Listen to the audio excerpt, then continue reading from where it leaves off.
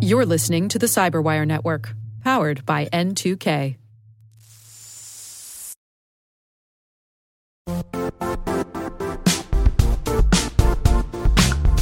Don't struggle to align your organization's cybersecurity with business risk. Get the only solution that goes beyond reacting to threats with vulnerability and risk monitoring. You need the next evolution of MDR, and only Critical Start delivers it. Critical Start doesn't just monitor and respond to threats. They put you in control by detecting suspicious activities, quickly responding to contain threats, and identifying your most critical assets and protecting them against vulnerabilities and exposures. With continuous visibility, expert guidance, and measurable risk reduction, Critical Start has redefined what it means to manage cyber risk. Demonstrate provable security maturity to your leadership while positioning your program to achieve the greatest risk reduction per dollar spent. Stop fearing risk and start managing it with Critical Start. Visit criticalstart.com and request a demo today. That's criticalstart.com.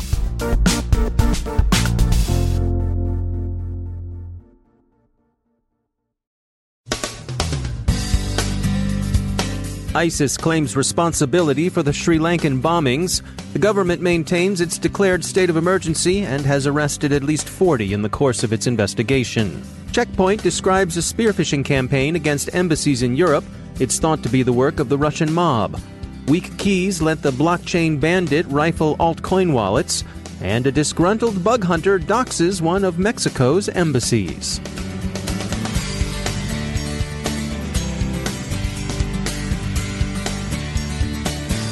From the Cyberwire studios at Data Tribe, I'm Dave Bittner with your Cyberwire summary for Tuesday, April 23, 2019. ISIS has claimed responsibility for the Easter massacres in Sri Lanka. A statement published by the jihadist organization's news agency Amok says the bombings were retaliation for last month's massacre of Muslims at a New Zealand mosque and were intended to kill Christians. Sri Lankan authorities, who continue their social media crackdown during a declared state of emergency, continue to believe the attacks were the work of local jihadists acting with foreign support. The death toll has now reached 321. Sri Lanka's decision to block social media is being read by many, the Washington Post among them, as another instance of growing distrust in big tech. They cite the inability of algorithms to keep pace with the number of people who wish to and did share the attackers' video of the massacre in Christchurch, New Zealand, as of a piece with Sri Lanka's crackdown. But this isn't as clear-cut a matter as much opinion would have it. Sri Lanka's action is more like a government in the late 19th or early to mid-20th century shutting down newspapers during times of emergency. The government is concerned about inflammatory posts that could feed further immediate violence, not about social networks' inherent untrustworthiness. As Facebook pointed out, quietly, people rely on our services to communicate with their loved ones, and we are committed to maintaining our services and helping the community and the country during this tragic time. Facebook, in this case, has a point, and the Sri Lankan government has legitimate counter-concerns. Social media users have driven violent mass behavior, in South Asia especially, far too often in recent years, and that's the immediate concern here. It's not clear what role online communication played in coordinating the attacks, but the government doesn't want a mass murder to turn into mass rioting. The number of arrests made so far in the case is said to have reached about 40. Researchers at Checkpoint describe a targeted spearphishing attack against government finance authorities and embassies in Europe. The hackers appear to be Russian, and they appear to be criminals, although that's a tougher call, given the growing penetration of the Russian mob by the Russian security organs. The campaign used malicious Excel files marked implausibly as if they were from the U.S. State Department. The payload was a weaponized version of TeamViewer, capable of taking screenshots of infected systems. One of the gang members, who goes by the name EvaPix, was active on a hacking and carding forum, The Verge notes, talking about the attack and offering advice to others who might wish to do likewise. This alone suggests that a criminal, as opposed to a state actor, is responsible. The campaign has received surprisingly high reviews for the convincing quality of its work, but we're not so sure. The subject line was, military financing program. Marking a spreadsheet top secret, splashing some U.S. State Department logos all over it, and then shooting the stuff around by email with an invitation to click now, seems a come-on more designed for naifs than for diplomatic sophisticates. But we have to admit we like the touch that the attachment represents itself as GSA Form 1566, Revision 9-74, which is the current top-secret control sheet. The State Department watermark is just gravy. A close reading of the fishbait would, however, reveal that the workbook title is in Russian, Zapros Undin, or Request 1, which isn't exactly how they'd express it at Foggy Bottom, especially not in Cyrillic characters. The verbiage on the bogus Form 1566 would also strike experienced textual critics of the General Services Administration canon as wayward. It says, "The attached material contains secret information which bears directly upon the effectiveness of conduct of foreign relations," which reads a little like someone shoehorning Russian into an English sentence. It goes on in a bold-faced screamer, "To display data in document, click Enable Editing and enable content on the protected view bar." And the instructions close, syncing in prose with, "As such, the attached material deserves special care in its handling, custody, and storage as required by the Information Security." The Information Security would advise not touching this with the proverbial 10-foot pole. In fairness to EvaPix and company, judging from Checkpoint's analysis, they did seem to put in the work as far as the attack chain is concerned. And indeed, while more recipients than one would like to believe did indeed click now, others at once rightly bonged it to the spam folder. Good awareness, Italy and Kenya, two countries at least where the diplomatic staff seem to be paying attention. NYIT is the New York Institute of Technology, a not-for-profit university headquartered in New York. Their College of Engineering and Computing Sciences is hosting a Girls in Engineering and Technology Day this coming May 4th at their Long Island campus. Mariam Rahmani is a technology consultant who's helping run the event, and she joins us to share why STEM-focused events targeting young women matter. The program is focused on high school girls, sophomore, juniors. By the senior year, you could say they've already decided, where to go. But the important thing is, how do we reach these high schoolers to be interested to look into STEM programs? Often you see that they are very strong in math and physics and biology and other science-related courses, but somehow by the time they end up in colleges, they don't even pursue these types of degrees, whether it's engineering, computer science, or other STEM-related. And so we felt that by providing them an opportunity to see women that have studied engineering and have had marvelous career track, as well as having an ability to see what each major offers, and also even get to play around with hands-on workshops without having any previous experience, as an example, with cybersecurity, with drone or coding, that potentially would be triggering their interest and excite them to look into STEM programs, whether at NYIT or beyond. Now, do you think that providing this sort of environment where the girls get to speak to other girls and other women, does that provide them with insights that they wouldn't get at a regular tech event where there were both boys and girls there? So that's a very good question, Dave. Yeah, so I believe that girls will be very comfortable in an environment with their peers, that they can really just focus and imagine, what would it be for me? Would I ever be like that lady that is a keynote? Can I reach to those levels?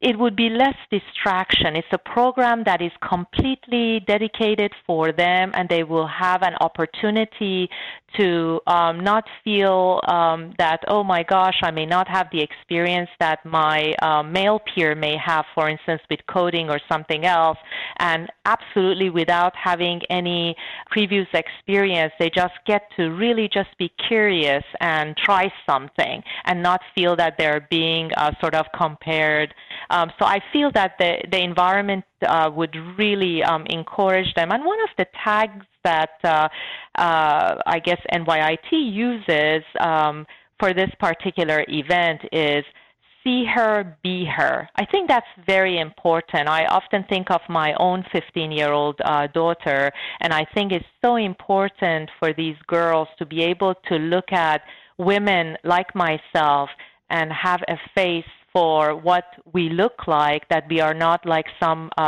stereotypes that are sometimes shown, whether in information security, whether in other aspects of engineering.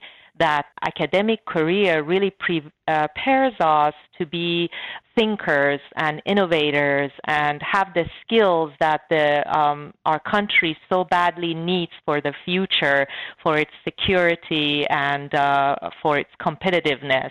So that's really what I believe in, sort of programs like this provides these young ladies to be able to experience all in one day.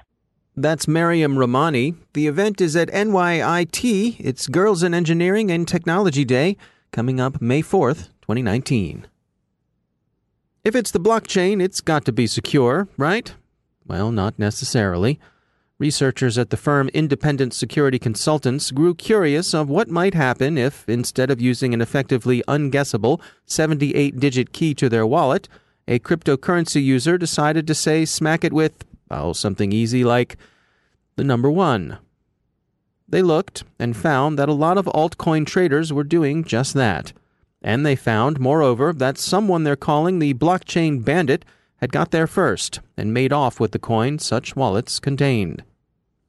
In fairness to the users, we note that not every weak key is as easily guessable as 1, and the silver lining to the theft, if there can be said to be one, is that Bitcoin Bandit probably lost most his or her shirt when the altcoin speculative bubble deflated last year. A disgruntled bug hunter has released documents taken from a server in Mexico's Guatemala embassy. He told TechCrunch he expected a reply, and when he doesn't get a reply, then it's going public. So there. The doxing included many identity documents, passports, visas, and so on. Much of it had markings indicating that it was confidential or sensitive, but that seems to have indicated for the most part that the data were private and not that they represented state secrets. Anywho, the hacker has since explained his motives. On his Twitter timeline overnight, he said, "I am an idiot, and who are we to disagree? Know thyself."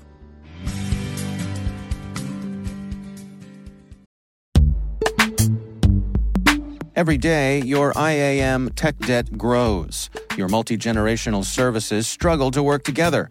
Building an identity fabric can fix this. It makes all your identity tooling stronger and allows you to connect any app to any service you want to use, with zero coding, zero maintenance, and zero app downtime. Strata's identity orchestration platform separates the identity logic from your applications, so you can optimize existing IAM tools and manage them in a single control plane. Now, every vendor, standard, and architecture work together. In short, building your identity fabric means you can secure your non-standard apps, keep your complex access policies, retire outdated IDPs, and modernize in record time. So build your fabric with Strata Identity and get rid of tech debt for good.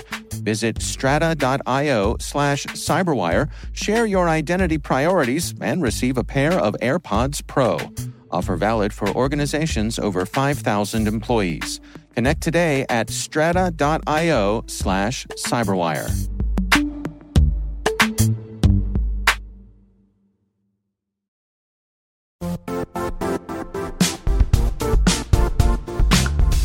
The IT world used to be simpler. You only had to secure and manage environments that you controlled. Then came new technologies and new ways to work. Now, employees, apps, and networks are everywhere. This means poor visibility, security gaps, and added risk. That's why Cloudflare created the first-ever connectivity cloud. Visit cloudflare.com to protect your business everywhere you do business.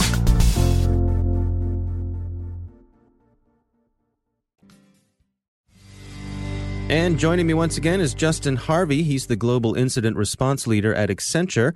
Justin, it's great to have you back. We wanted to touch today on preserving evidence when a cyber attack happens. What can you share with us today?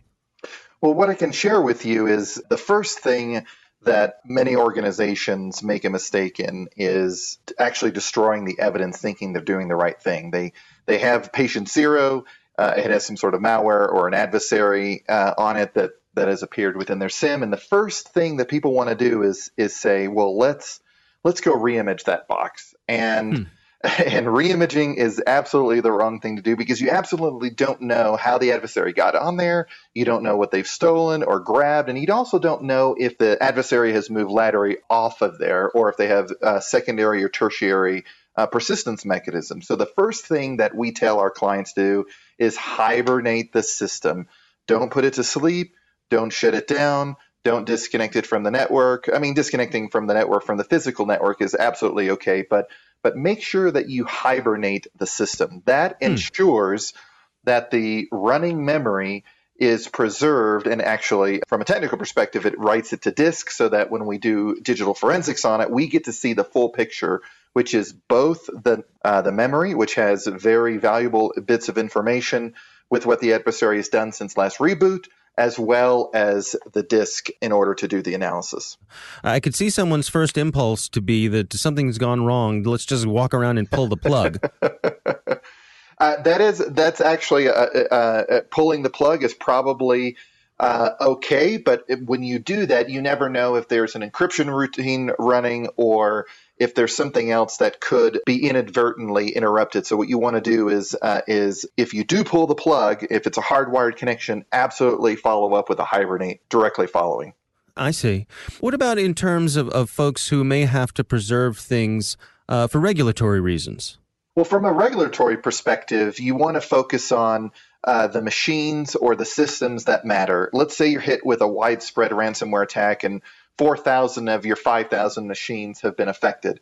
You clearly don't want to go forensically image 4,000 systems. That would be that would take up a lot of disk space and take up a lot of time. But you want to focus on material systems that are pertinent to the investigation. Regulators want to see how they got in, how they escalated privileges, how they moved laterally, and what they took and or what they got. So sometimes that's actually not forensic data. Sometimes it's actually log data that you can save off and keep to the side so that when you are audited or you are working with regulators, you can actually paint them a full picture. And in incident response terms, what you want to be developing is a timeline.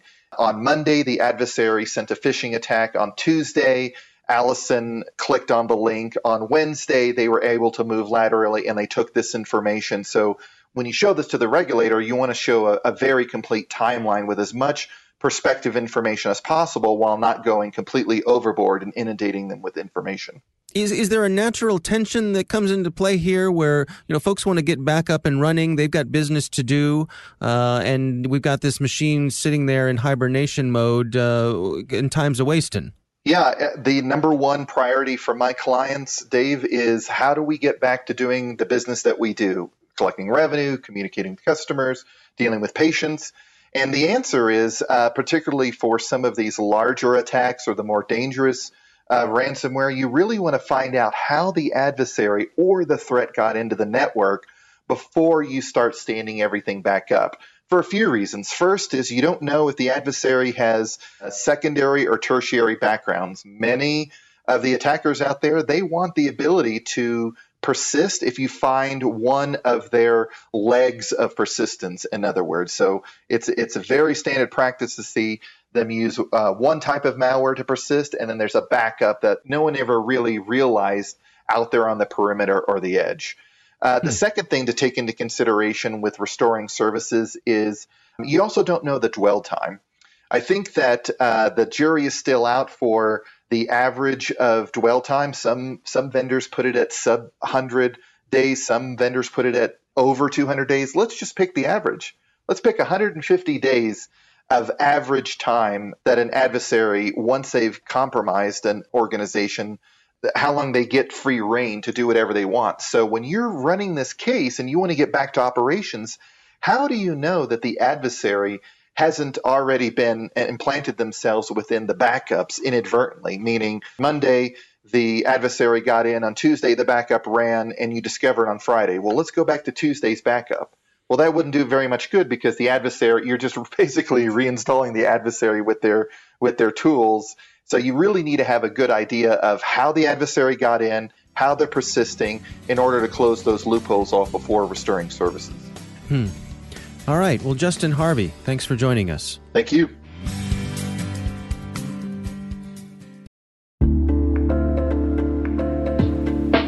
Are lengthy security reviews pulling attention away from your security program? With the largest network of trust centers, Vanta can help you streamline security reviews to win customer trust, save time, and close deals fast. Proactively demonstrate security by showcasing key resources like your SOC 2 or ISO 27001 and provide real-time evidence for passing controls.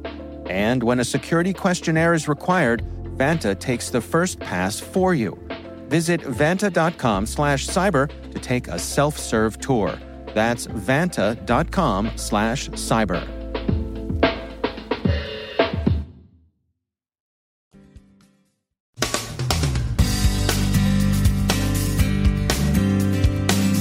And that's the Cyberwire. For links to all of today's stories, check out our daily briefing at thecyberwire.com. And for professionals and cybersecurity leaders who want to stay abreast of this rapidly evolving field, sign up for Cyberwire Pro. It'll save you time and keep you informed. Listen for us on your Alexa smart speaker, too. The Cyberwire podcast is proudly produced in Maryland out of the startup studios of Data Tribe, where they're co-building the next generation of cybersecurity teams and technologies.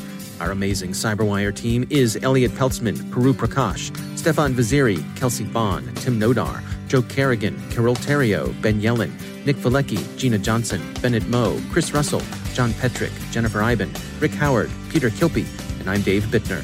Thanks for listening. We'll see you back here tomorrow.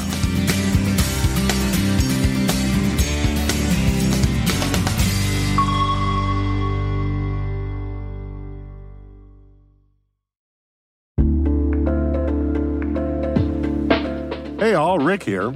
At N2K Cyberwire, we're dedicated to continuously improving the quality of the news and commentary on our network. That's why we're inviting you to participate in our 2024 audience survey. It only takes a few minutes, and your feedback is invaluable. Plus, you'll have the chance to win a $100 Amazon gift card as a thank you for your time. Head on over to cyberwire.com/survey. That's cyberwire.com/survey to share your feedback now.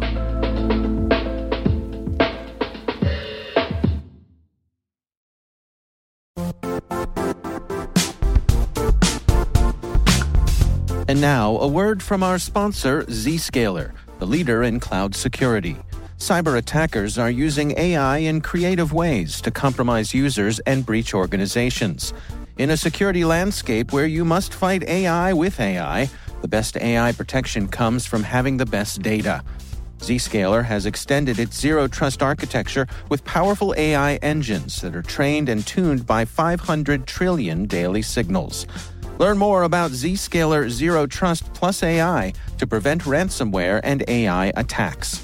Experience your world secured. Visit zscaler.com/zerotrustai.